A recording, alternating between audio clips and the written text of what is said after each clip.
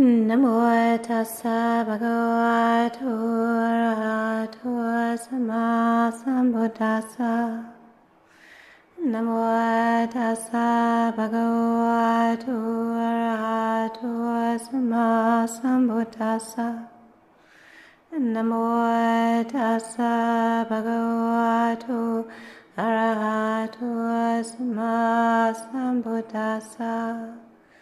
Buddhang Dhammang Sanghang Namasami.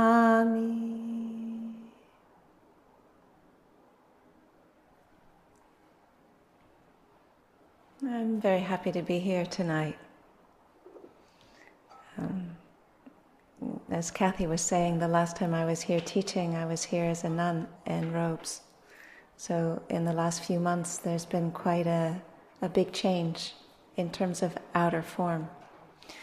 And in terms of the point of the teachings here tonight, this weekend, wanting to speak about classical teachings, return to the basic fundamentals of sila, samadhi, and panya, of integrity, of samadhi, of focus, and of wisdom.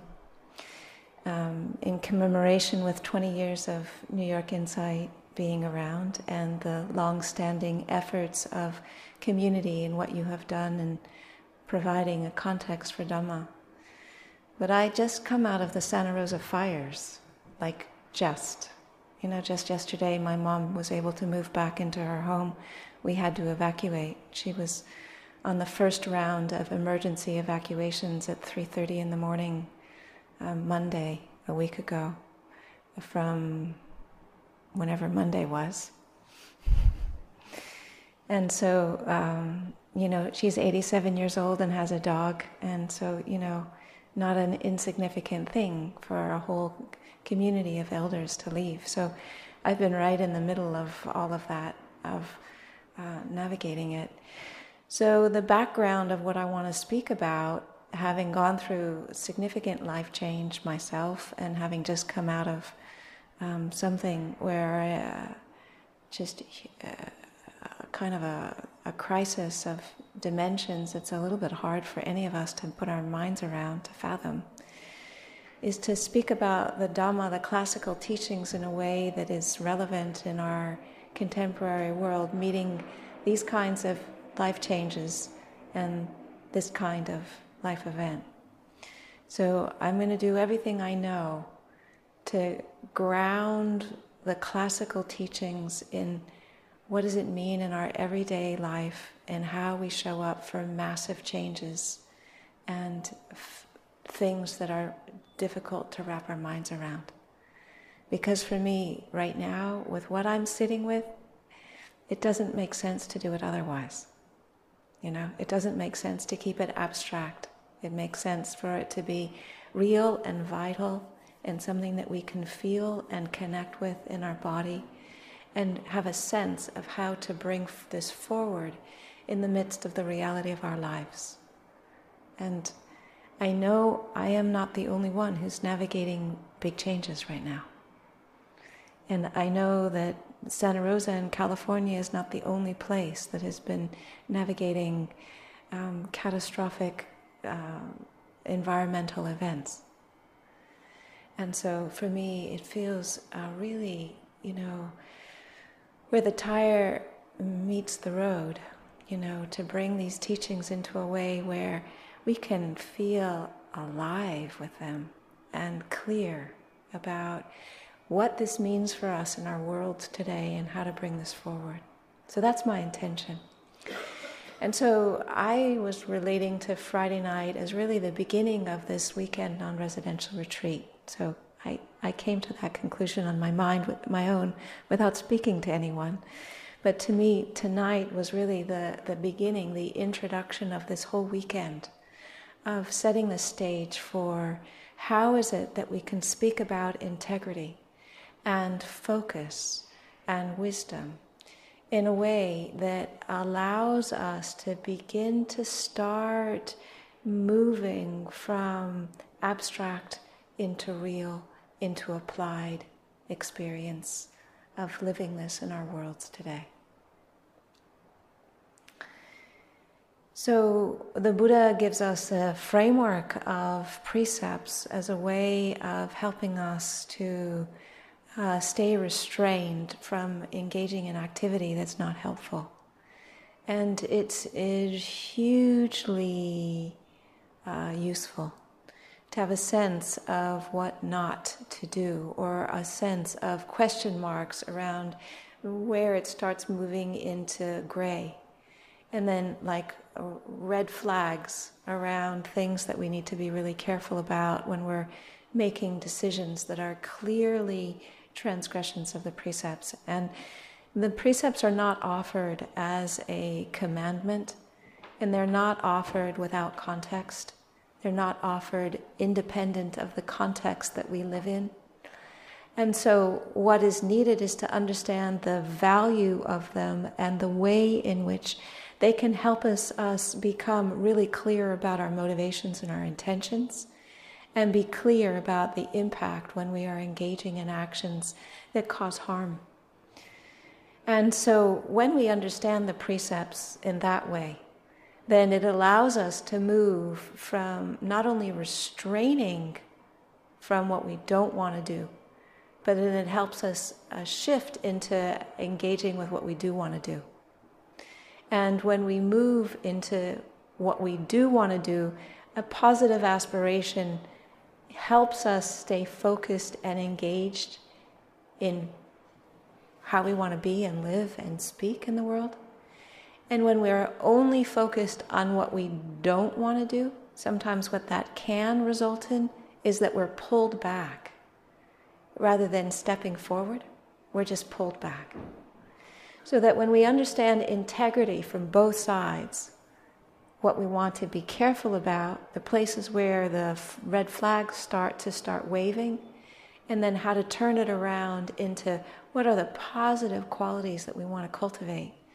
That not only are we clear about what we need to be careful and restrained with, but it gives us the ability to start focusing on how we can engage, how we can speak, how we can do things, or what are the kinds of things that we want to be looking for our heart and our body and our mind to engage with in a way that feels congruent with our values.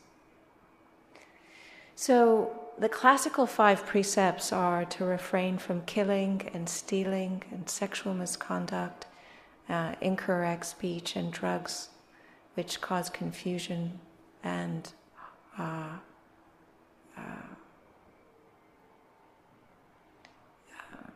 are supportive of addiction. And one of the things that I really like is the 8 lifetime precepts, which are the refraining from harming, killing, and stealing, and refraining from sensual misconduct. And then it breaks the precepts of around the precepts into the 4 different kinds of precepts of what is untrue, what is divisive, what is slanderous, and what is useless. And then the 8th precept is to refrain from wrong kinds of livelihood.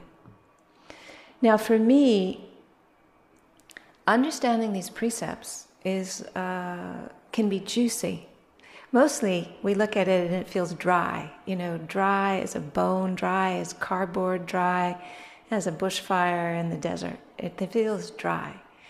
But when we begin to look at it and investigate, inquire, it starts getting curious and interesting. So let's just take the first precept in both of these precept models, the classical 5 and the 8 lifetime precepts. In the first precept, to refrain from killing.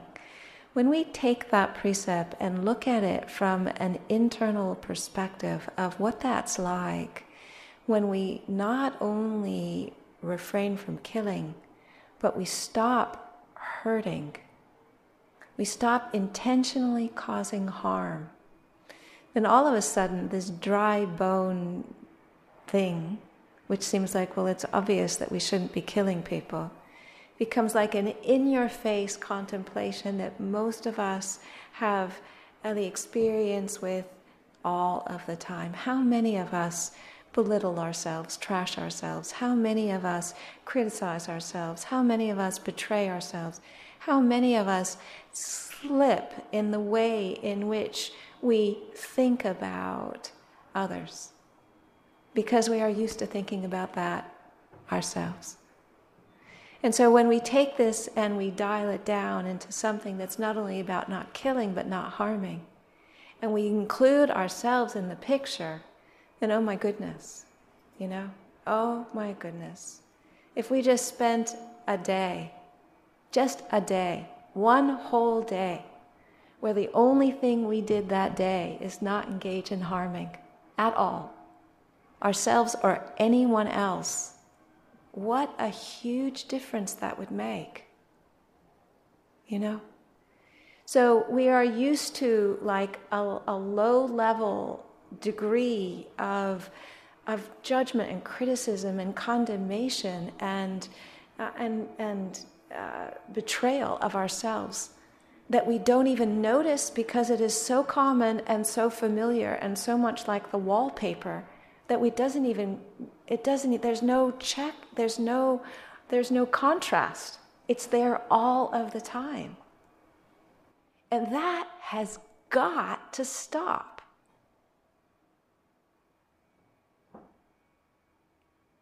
It's like there's no way that we can wholeheartedly and fully engage in a path of awakening when we trash ourselves constantly. That has got to stop. And so one of the ways that we can get the energy and the motivation to stop is when we make the commitment to stop harming. So the precepts then are not so much a moralistic thing, but they're our ability to get the rubber and the road to start speaking to each other. It's where is this stuff showing up in our lives? And so when we have a wholehearted commitment to non-harming, the implications are vast. It means, or it can mean, if we're willing to step up to the plate and take on board the invitation, that the normal kinds of dribble that goes on, we have got to find a different way of relating to it. That it's not okay to believe that stuff as if it's the truth. It's not okay to believe it, to follow it. It's not okay to speak it. There has got to be a time out.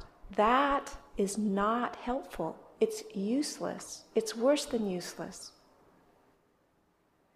So if like a large part of what's going on as backdrop is stuff that needs to be questioned, then when we take the precepts to heart, my goodness, before we've done anything, before we've gone anywhere, before we've opened up a book, before we've done any kind of meditation, before we've focused on anything, there's this huge thing, this elephant in the room that shows up.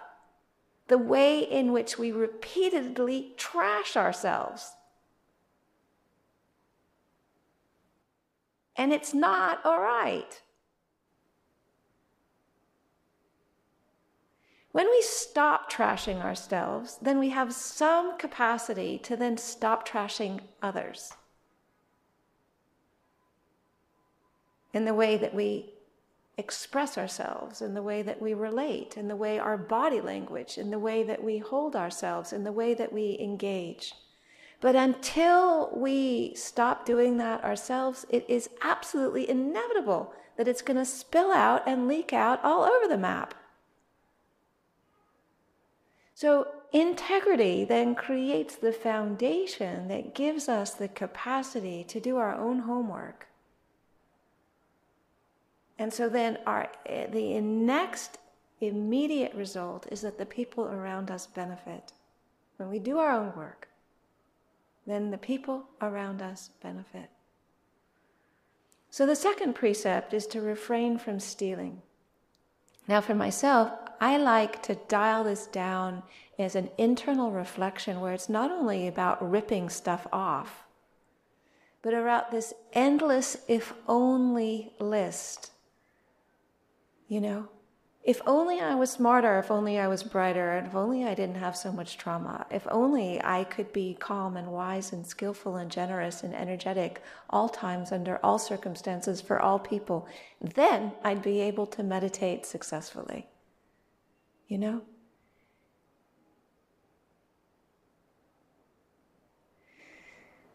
So we are evacuated. Me, Mom, and her little dog, who snores to lift the roof off. And we're in one room. In fact, Mom and I are sleeping in one bed for a week.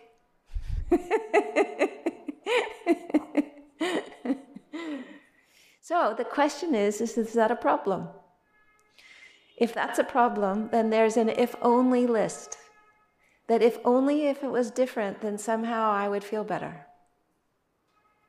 So we have if-only lists that show up all the time.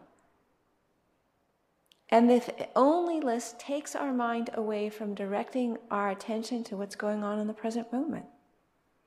Because we're focused on what isn't here, what we want here, because if only it was here, then we'd be able to meditate. So we're not with what is, we're with what we want. And the Buddha never woke up to what wasn't here. It's not possible to wake up to what's not here. It's only possible to wake up to what's here. So when we take the precept of not stealing and use it as an internal reflection, how many of us spend our days thinking, if only?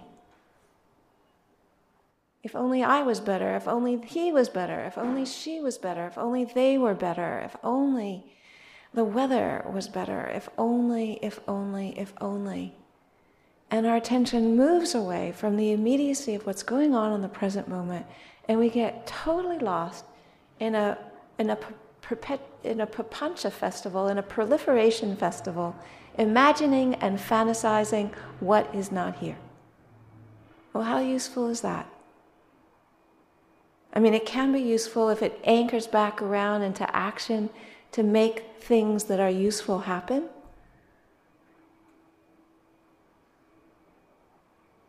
So stealing is not only about stuff, though it's really helpful to have a very clear boundary around that. Now, the whole world of sexuality and sensuality is rich, rich topic. And what an amazing thing to come into a healthy relationship with our sexuality, to let it be as it is, feel at ease and comfortable with it, to know how it expresses and when it arises, and to let that be a source of ease and well-being and joy and expression of love and care and kindness between partners. And yet, that's not so easy. It's maybe easy to say, not so easy to do. And yet that's the invitation. And in addition to understanding that in ourselves around our sexuality, it's around how we use the sense world. Again, not because of need, but because of want. And so when we look at the right relationship of sensuality, when we begin to start peeling away the layers of what we are doing, and whether it's actually a compassionate and wise response to the situation, or whether it's a strategy to cover up something else. So look what happens with food. How many of us eat just when we're hungry, eat only enough to fill us up? How many of us engage with media in a way that's useful? How many of us relate to clothing in a way that supports our bodies getting covered and is modest and is just socially acceptable? You know, how many relate to the world of sense contact in a way where we understand what we are doing and we feel congruent with our values around it. So again, when we look at the precepts and we start peeling away these layers, it can be juicy. So one of the things that I notice as a difference between being a monastic and being a layperson is shopping. So for 26 years, I did not have any funds, any money that I had direct access to that I could just go shopping. So today I felt like a grown-up because I went down the street and I got myself some kefir. So that was like,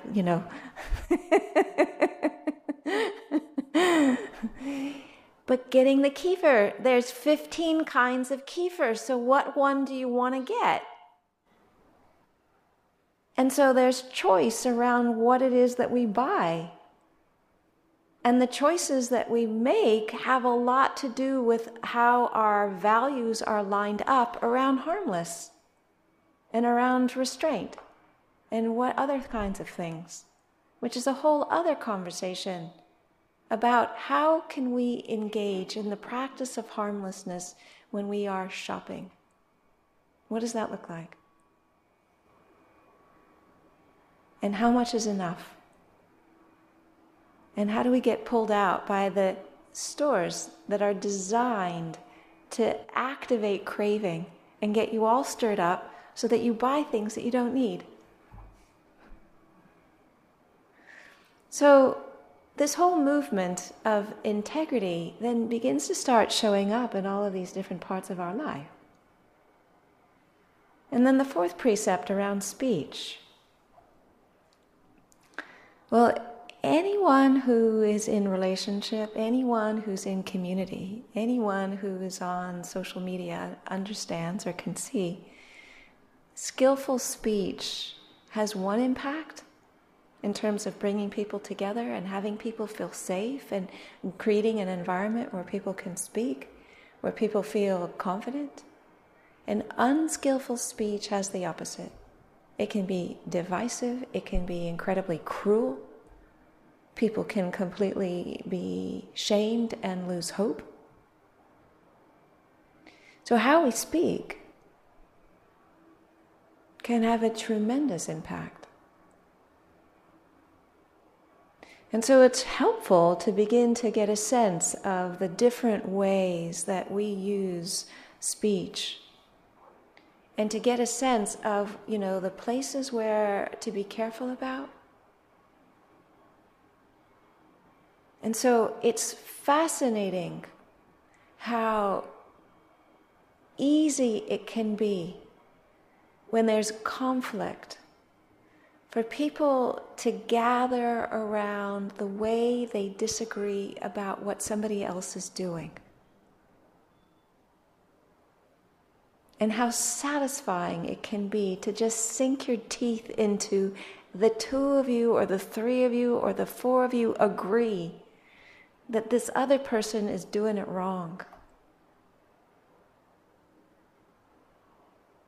And yet, when we do that, what is the result?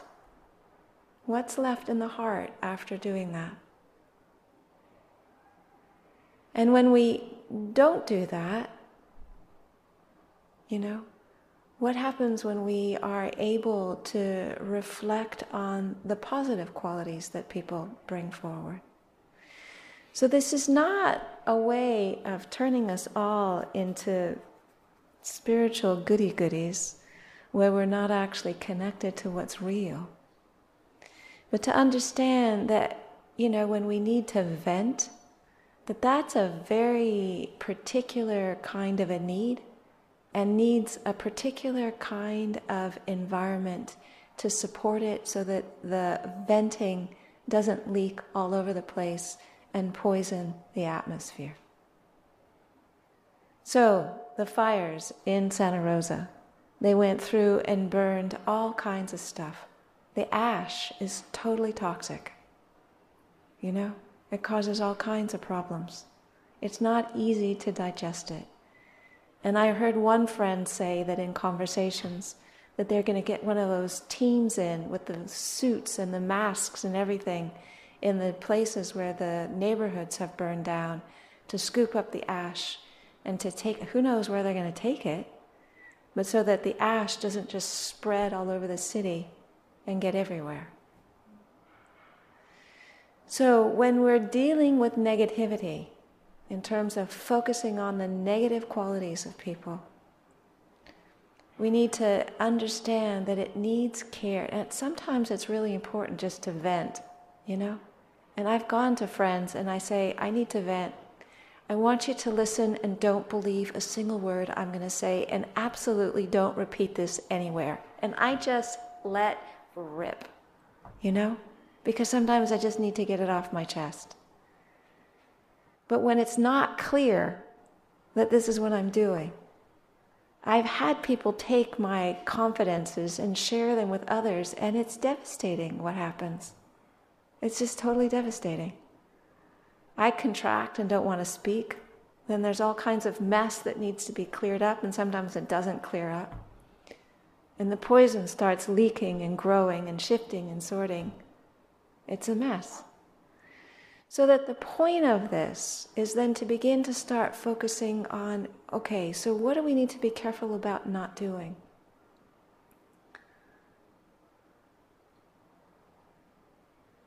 And become like signals of when it start getting close to that, then just have some kind of a feedback mechanism. We're getting close to that. How can we pause, step back? So, speaking untruths. And, you know, even it's interesting to me that in the Buddha's teachings, the instruction is not even to make jokes where they're untrue. No, I think it's actually good to laugh and to make jokes, and we need to be careful about being really strict about in how we take these things on board. But I know that when there's somebody that does not even make a lie in jest, that person is somebody that I can totally trust. When they say something, I know absolutely it's something that I can rely on. And so there's a level of safety that comes with that that's different than when truth is on this wide spectrum that's very contextual.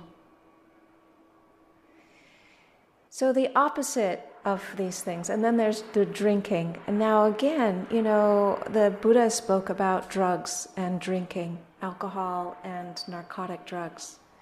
And I have many, many, many friends that I have such deep respect for who have been in recovery for years.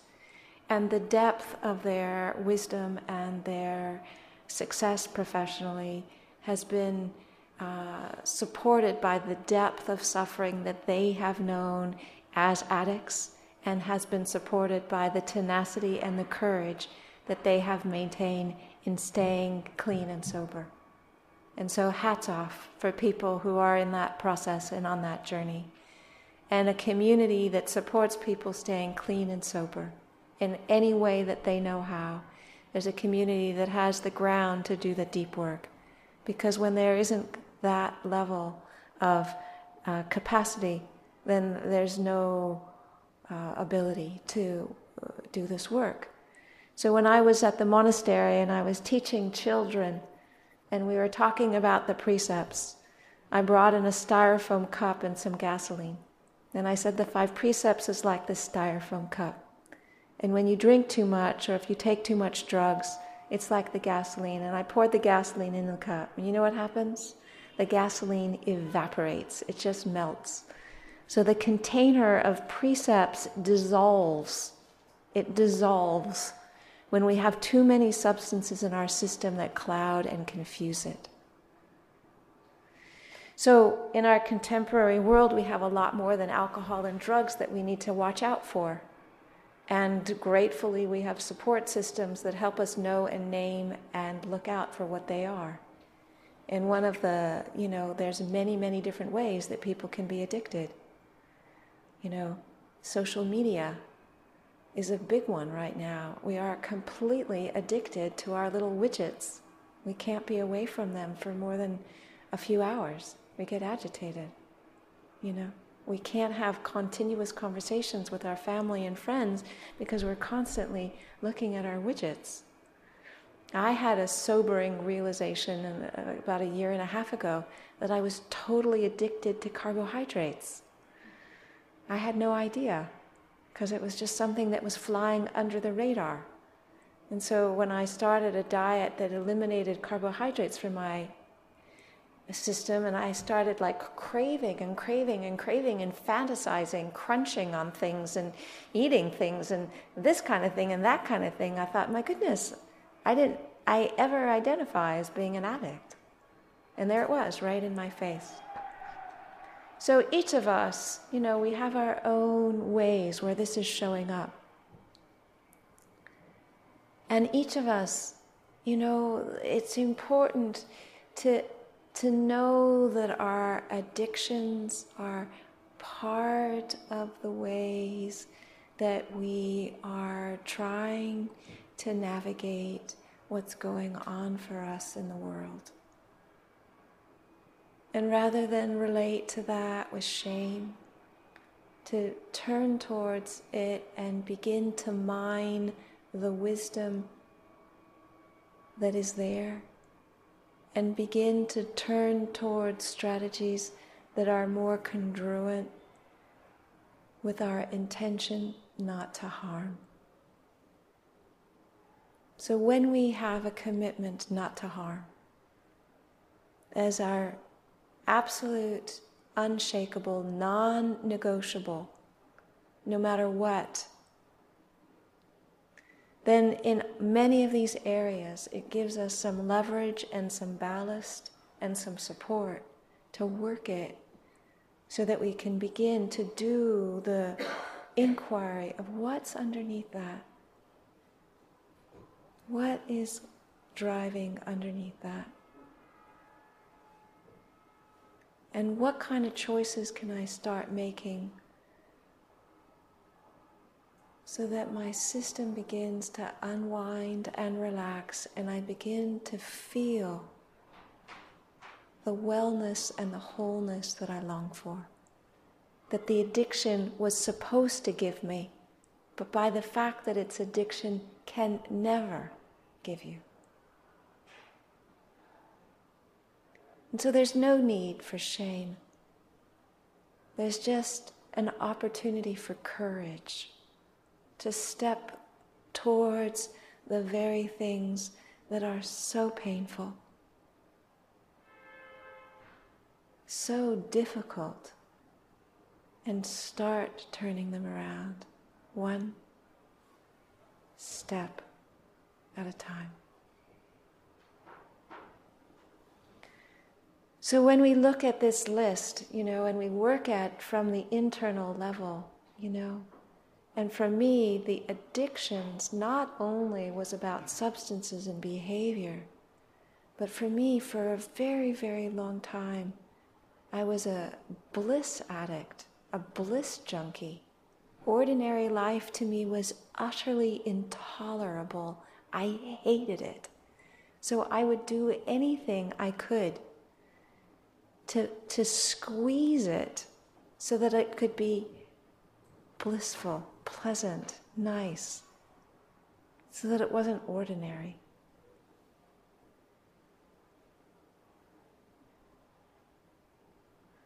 So sometimes these things show up in very interesting ways.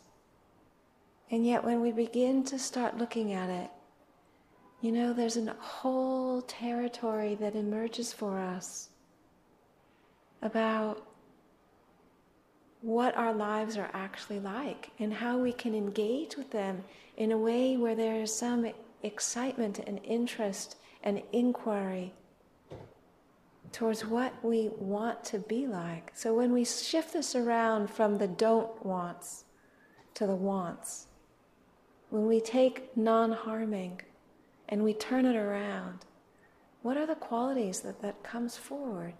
You know, for me, the turnaround on non-harming is compassion. is kindness, is being present, as showing up. And so when I bring that to myself, to show up when I'm feeling anxious, or show up when my nervous system is a little bit fried from just having gone through this crisis.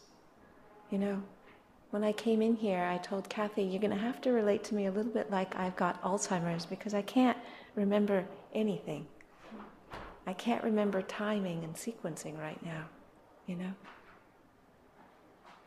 And so, is it possible when our systems are stressed like that we can bring kindness?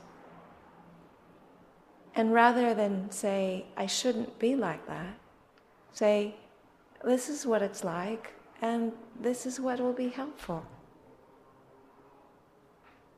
And just let it unravel and unwind in its own time. That seems kind. And yet, we don't do that.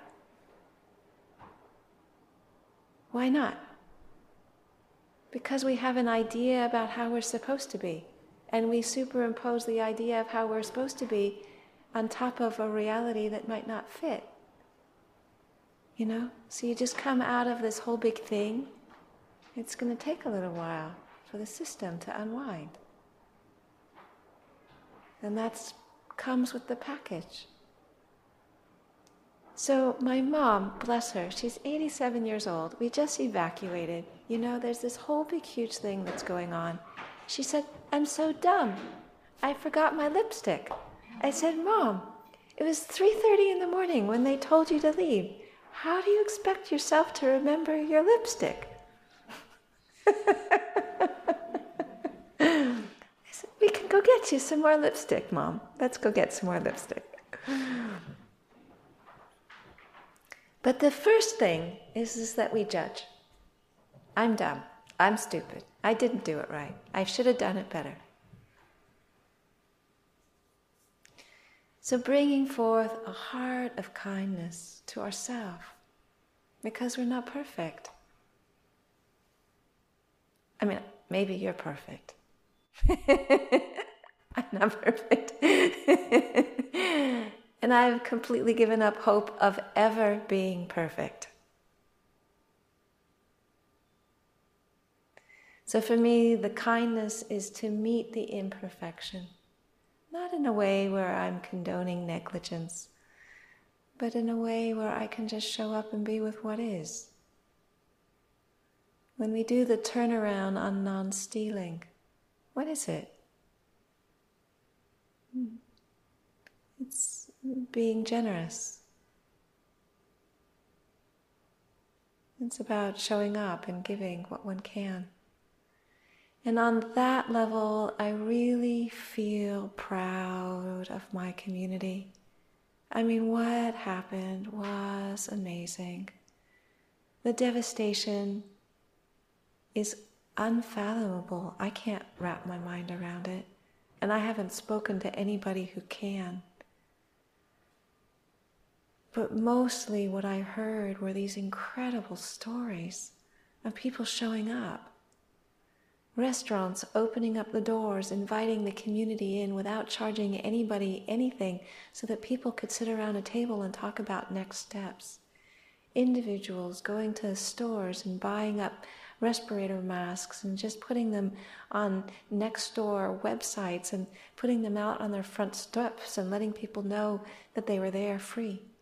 People making an effort to go into other people's houses and taking care of cats and animals.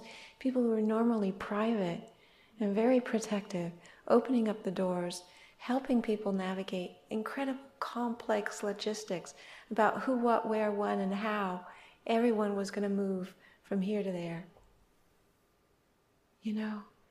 Teenage kids that were dealing with clinical depression showing up at the shelters to help. Threshold choir going into places and singing just because it made them feel better to be able to do something. Pop-up herbal clinics getting healers of all kinds of different modalities to show up and share their tools, their wares, their skills with everybody without anybody charging anybody anything. You know, Santa Rosa is a hotbed of undocumented workers. The sheriff making reports every single press conference that nobody will be questioned about their immigration status at any of the shelters. Showing up, doing what you can.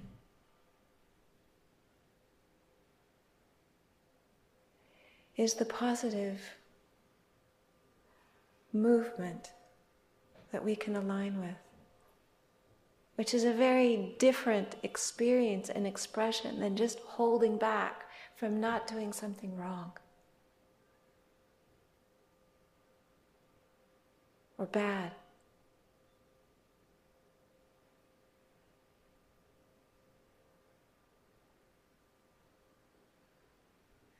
The whole expression of sensuality, of engaging with our sexuality and engaging with the world, not out of fear and not out of craving, but out of creativity, out of beauty, out of kindness, out of generosity, out of tenderness, out of love. What does that look like? It's the go-to rather than the restraining from. And speech that is truthful and kind. You know, how often do we look the ones that we love in the eye and let them know, really, our care, our tenderness, our affection, that they matter, you know? There were so many close calls that happened about people not sure if their loved ones were safe. And it's just like all of a sudden, it's like that is the reality that we live with all the time, every day, whether you're in California or in New York. None of us know from one minute to the next what's going to happen. And yet we live with the assumption as if there is going to be a future. And we don't take the opportunity to clear the decks, to make amends, to ask for forgiveness, to extend forgiveness, to tell the people that we care that we care.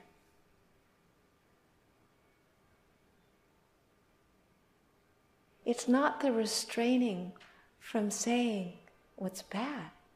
It's the engaging in what is wholesome, of showing up, of living a life of wholeness, of fullness, of aliveness, and not under the assumption that we are going to be around for the next 25 years, that we can do it all then, when it's convenient.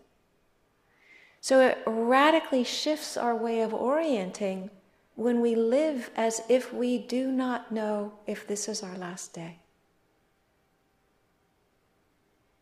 It helps us do our own inventory. It helps us clear the decks. It helps us orient to what is really important right now.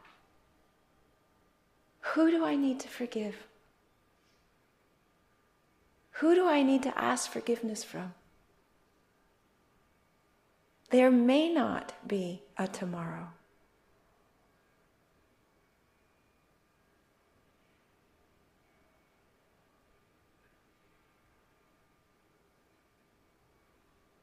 How can we represent when we see somebody trashing somebody else?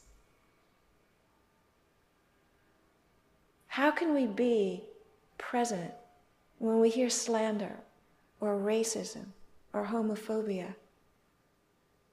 Or we hear someone being trashed because their religious values are different than ours, or what is politically correct for the geographical region we're in. It's not about not doing or saying the bad thing. It's about showing up and being a warrior for what is right, for what is true, for what is congruent with the values that you live with.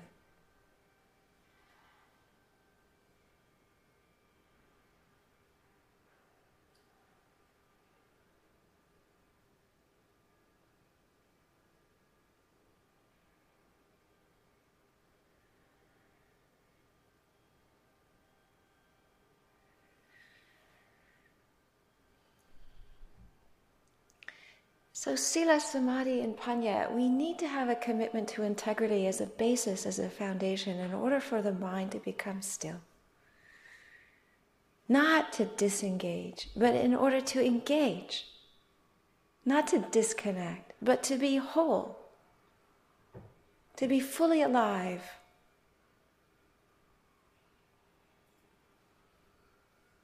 To be spiritual warriors in our own lives, in our families, and in our communities. It's not about being moralistic and puritanical. It's around doing our work. We know the edges, we know the gray zones, we know the places where the red flags show up. And we know our intention.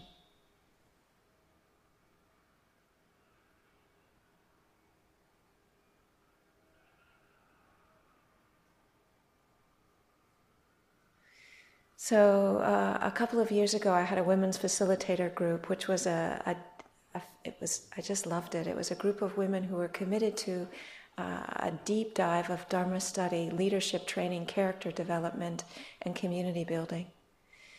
And we were talking about integrity, and I spoke about, as a monastic, it wouldn't be possible for me to advise for somebody to have an abortion, no matter what the circumstances were.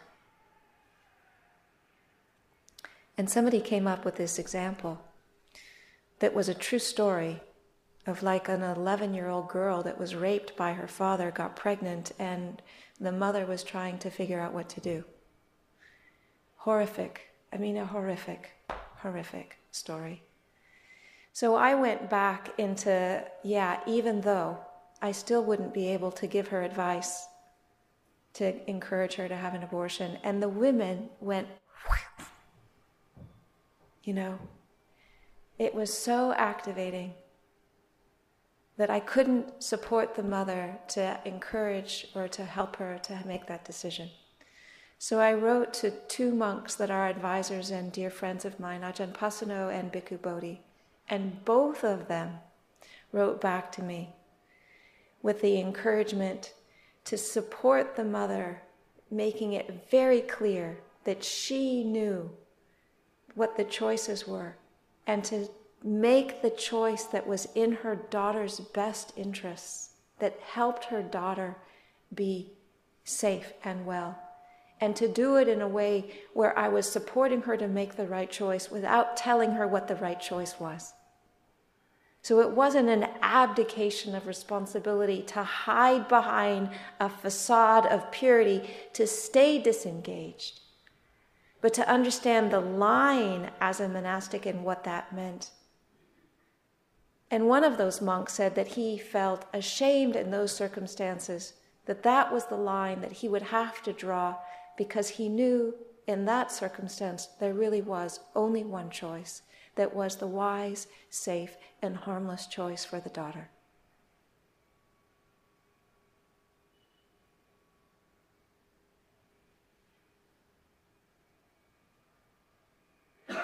So when we have precepts where there are significant consequences for breaking them, which there would be as a monastic, it doesn't mean that we use that as a way to negate our responsibility to be present and responsive and with what is arising. Even in that kind of circumstance where, had I given direct advice, it would have meant a very grave consequence for me. We do not pull back from our capacity to serve even in those circumstances. So the training as spiritual aspirants is to become clear, integrous, so that we can be present with each other, witness each other, support each other, to make wise and compassionate choices for yourselves and for your family. Integrity helps us do that. Allowing ourselves to come into stillness, we're coming into congruence. Being able to feel and know and listen to our bodies. It's not a disembodied experience. Samadhi is not about disconnection. It's about coherence and congruence. When we are coherent and congruent, that is the ground from which we are able to meet each other. That's the place where wisdom follows and flows. That's the place where the heart opens. That is what we are able to touch, or when we are able to touch that, then it helps us navigate these things that are unfathomable. And so we have this juxtaposition of stillness and wrapping our minds around things that are unfathomable. And yet, what does stillness, what does congruence, what does coherence mean when we're in the midst of these changes, of these events that are unfathomable?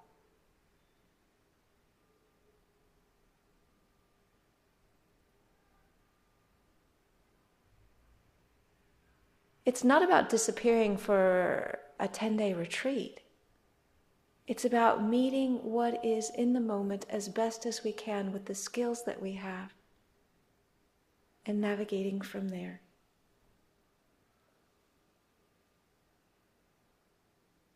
So, maybe I've spoken enough.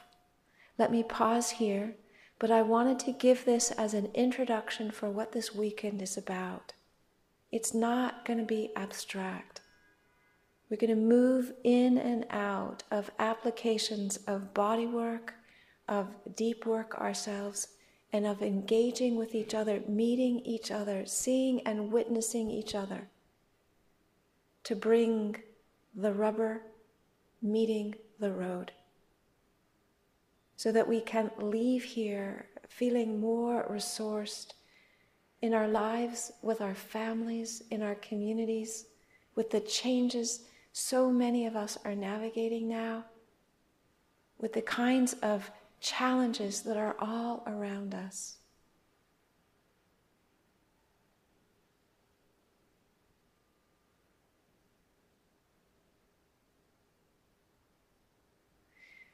Let me change context, invite questions or comments.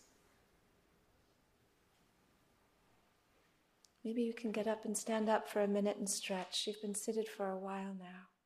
Your limbs are probably achy and sore. Are there any questions? Or comments? Comments are welcome. You don't have to have a question. Yes, please. I didn't understand about stealing and not being with what is, or fantasizing. What's Okay, so this is my own interpretation of how I work with it. This is not the Buddha's precepts of not stealing. So the not stealing is not taking things that are not given, yeah? But for me, in my own practice, the way I bring it alive and juice is when I look at the way in which I'm imagining things different than the way that they are. So rather than just material things, the way my mind moves towards wanting something to be different than the way it is in the present moment. Okay? So for me, the external precepts are not killing, not stealing, refraining from sexual misconduct, and engaging in wrong speech. And the internal way that I deal with that is by looking at non-harming, the what-if list, the whole movement of energy, the movement of energy and craving, and the internal reflection on speech is what I'm doing with my thoughts. So this is my own personal share of the way I work with precepts. Does that help you? Yeah. Thank you. And then you had a question in the back? Yeah, okay.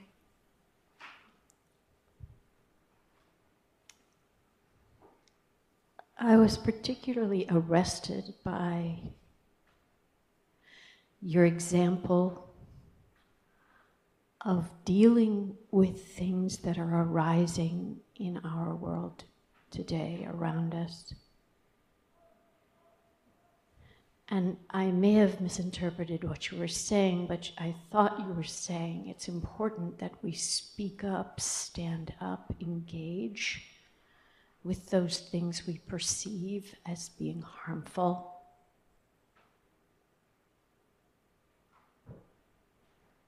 Speak out about them. Speak in defense of those who are being harmed. The difficulty I'm having with this in my own life currently is there's such a massive amount of stuff.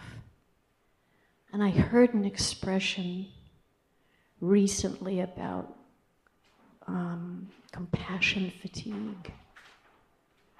For me, it manifests kind of more dysfunctionally than that and more aggressively than that. I recently found myself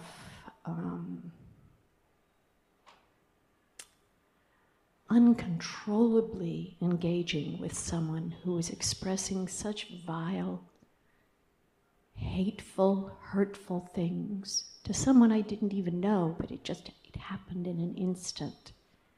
And I flew to the defense of that person who was being degraded, but in way, way too energetic a manner.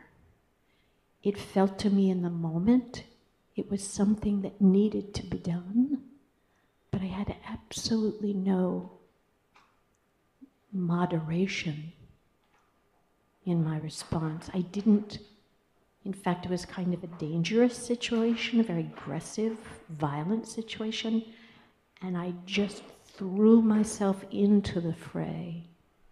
There did not seem to be a moment for me to take ahimsa into consideration towards the perpetrator. I don't know how to navigate this. Have you any comments? So, beautiful question. Thank you so much. And yes, in our world right now, there is so much happening on so many different levels.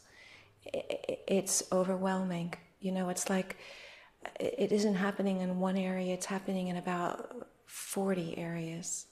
And there's no way that any one of us can be alert and attentive and responsive to all of it that's going on. It's beyond our capacity. So I think part of it is one, to recognize that what we're navigating is overwhelming, that we are not able to respond to everything that is arising. But not being able to respond to everything is different than a basic stance of non-engagement. So there's a spectrum, and in some ways in which the Buddhist teachings come across, it can very easily be understood that the right response is to just be clear and still in yourself and not to engage in any way at all. And so I'm speaking as an invitation to look at that in a very different way. From the other perspective, when we're feeling completely exhausted because our attention is scattered, so let me just dial back to my own experience with this and then come back and loop around and see if I can answer your question a little bit more directly. You know, my system, it was like I was trying to figure out what I could do. And it was like, this thing is too big. And really, what I could do was to take care of my mom, to help my dog, her dog, and to write a few emails to a few people in between the times of taking care and walking the dog. That's what I could do. That was as much as I could do. But my nervous system was firing as if that was not enough, that I needed to be doing more. So that it was like my whole system was revving, trying to do something, to fix it. And what I had to realize, and I only was able to realize when I was speaking with a dear friend who's a colleague of mine, who said, honey, it's too big. It's too big to fix it. Really, the thing to do is to know that right now it's too big to fix it. That's the thing to do. And so then my nervous system started to relax, and my capacity to make choices that were a little bit more appropriate helped me.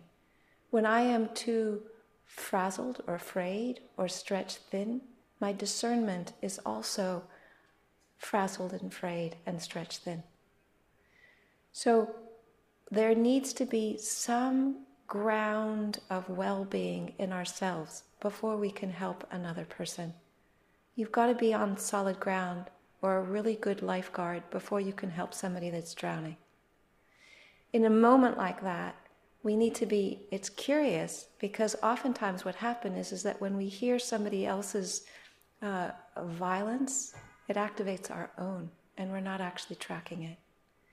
So rather than becoming an emissary of peace, we're just bouncing the violence from one back to the other, and in a disguise of trying to protect, but it's just another power dominance move. Escalation. It's an escalation, yeah. And you're right, in a violent situation, an escalation is actually dangerous, right? It can actually get way out of hand really quickly. So to be a spiritual warrior means that we're not frightened of the trenches, but we're also not frightened to meet our own arising. And so when we find that violence is arising in ourselves, then we need a pause. We need a pause. We need a moment of compassion. We need a moment of discernment. We need a moment of reflecting on our integrity and what our commitments are. Because when we jump into the fray and just ricochet something that's harmful back, it doesn't stop it. It doesn't diffuse it. Compassion for whom in that instance should we focus on? When you're feeling violence in yourself, then you need to focus on the compassion for yourself. First, until you have some ground in yourself, you don't have any capacity to be protecting another person. You are deflecting another person. You're not protecting another person. Yeah? So it's different. So there's a classical saying that hatred never ceases by hatred. Hatred never ceases by hatred. Only by non-hatred alone does it cease. This is the eternal law.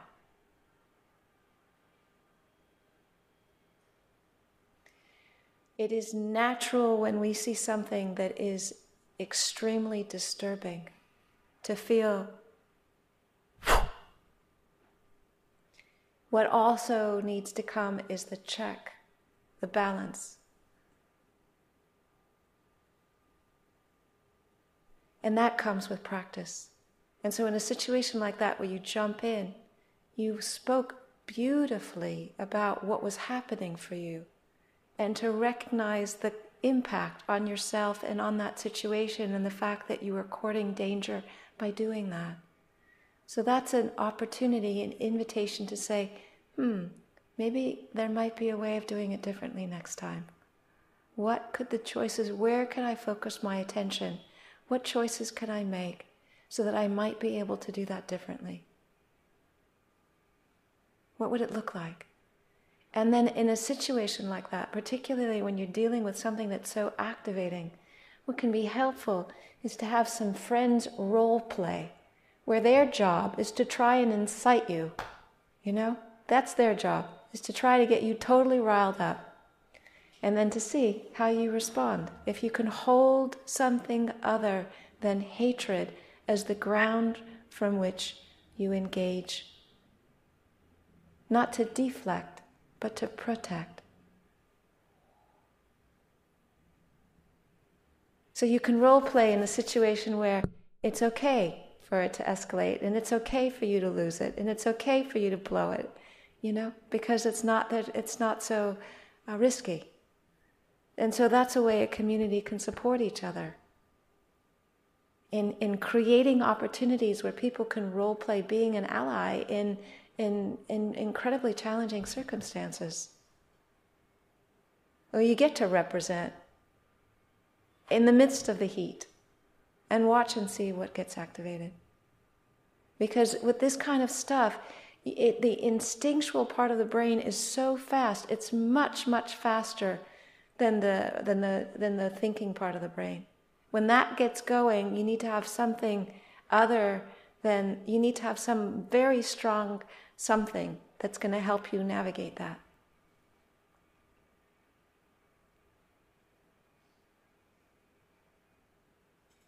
Does that answer your question? Thank you. Yeah.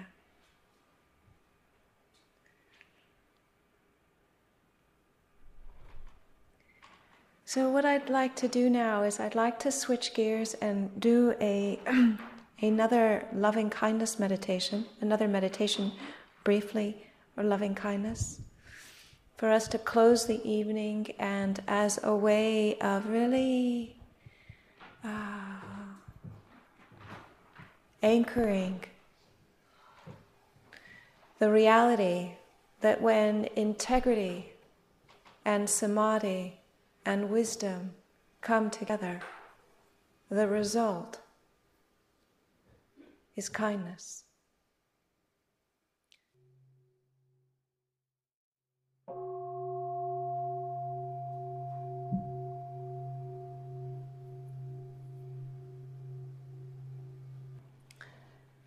So I just want to say that this path of aliveness and wholeness and being a spiritual warrior for me is really something that I feel very passionate about.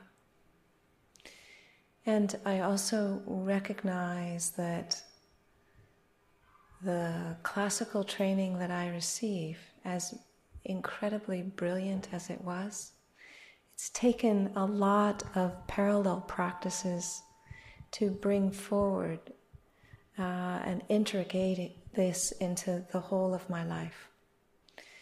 And I get it that people are interested in doing that.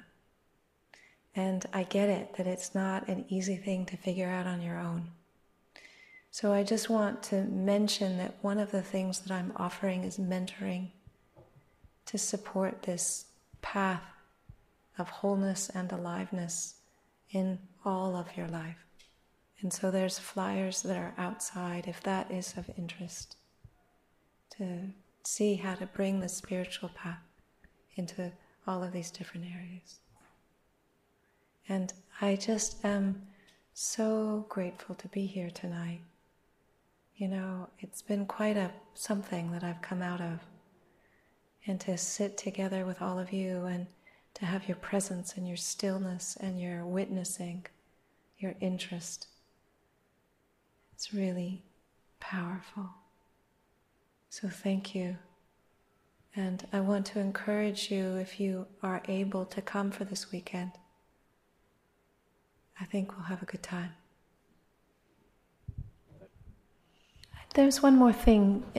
There's a piece of paper to sign up if you'd like to be on the Awakening Truth mailing list and to know more about the things that are happening and get updates. There's some online activities that I do. So even though I'm based in Santa Rosa, there are online classes and courses and webinars that may be of relevance, as well as you'll know if I'm traveling on the East Coast. And it's not fancy, it's just a piece of paper, because I didn't have it together to print out the right paper. But hopefully it'll be okay. Thank you.